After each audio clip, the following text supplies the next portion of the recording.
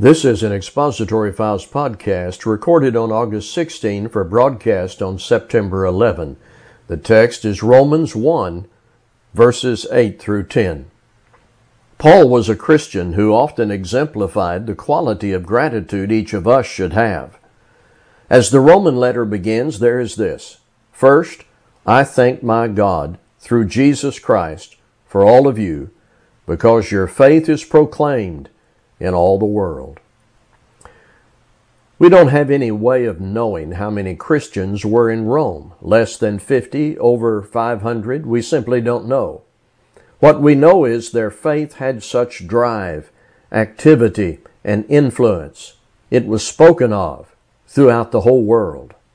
Their activity of faith was part of a powerful movement that received attention, and that attention was a factor in the spread of the message. The impact of their faith around the world was not connected to money, numbers, political influence, publicity in the marketing media sense, or anything on earth. It was the power of God through the gospel changing lives. The message was spreading. People were hearing about this. God saw this and was also a witness to Paul's unceasing prayers for these people who lived in hostile territory. For God is my witness, whom I serve with my spirit in the gospel of his Son, that without ceasing I mention you always in my prayers, asking that somehow, by God's will, I may now at last succeed in coming to you. Paul was no more specific than anyone can be when it comes to God's providential will. There was trust where there was not perfect knowledge of God's control of the future.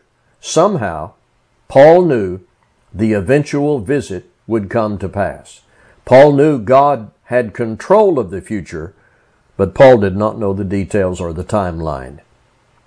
When you obey the gospel, you're part of a greater influence that spreads the message. There is a ripple effect, a chain of influence that you become a part of simply by the obedience of your faith and your life as a saint.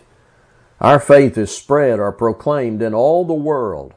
I hope we are speaking that faith, and accompanied by that faith, the influence of our lives as people who belong to Christ. Thank you for listening.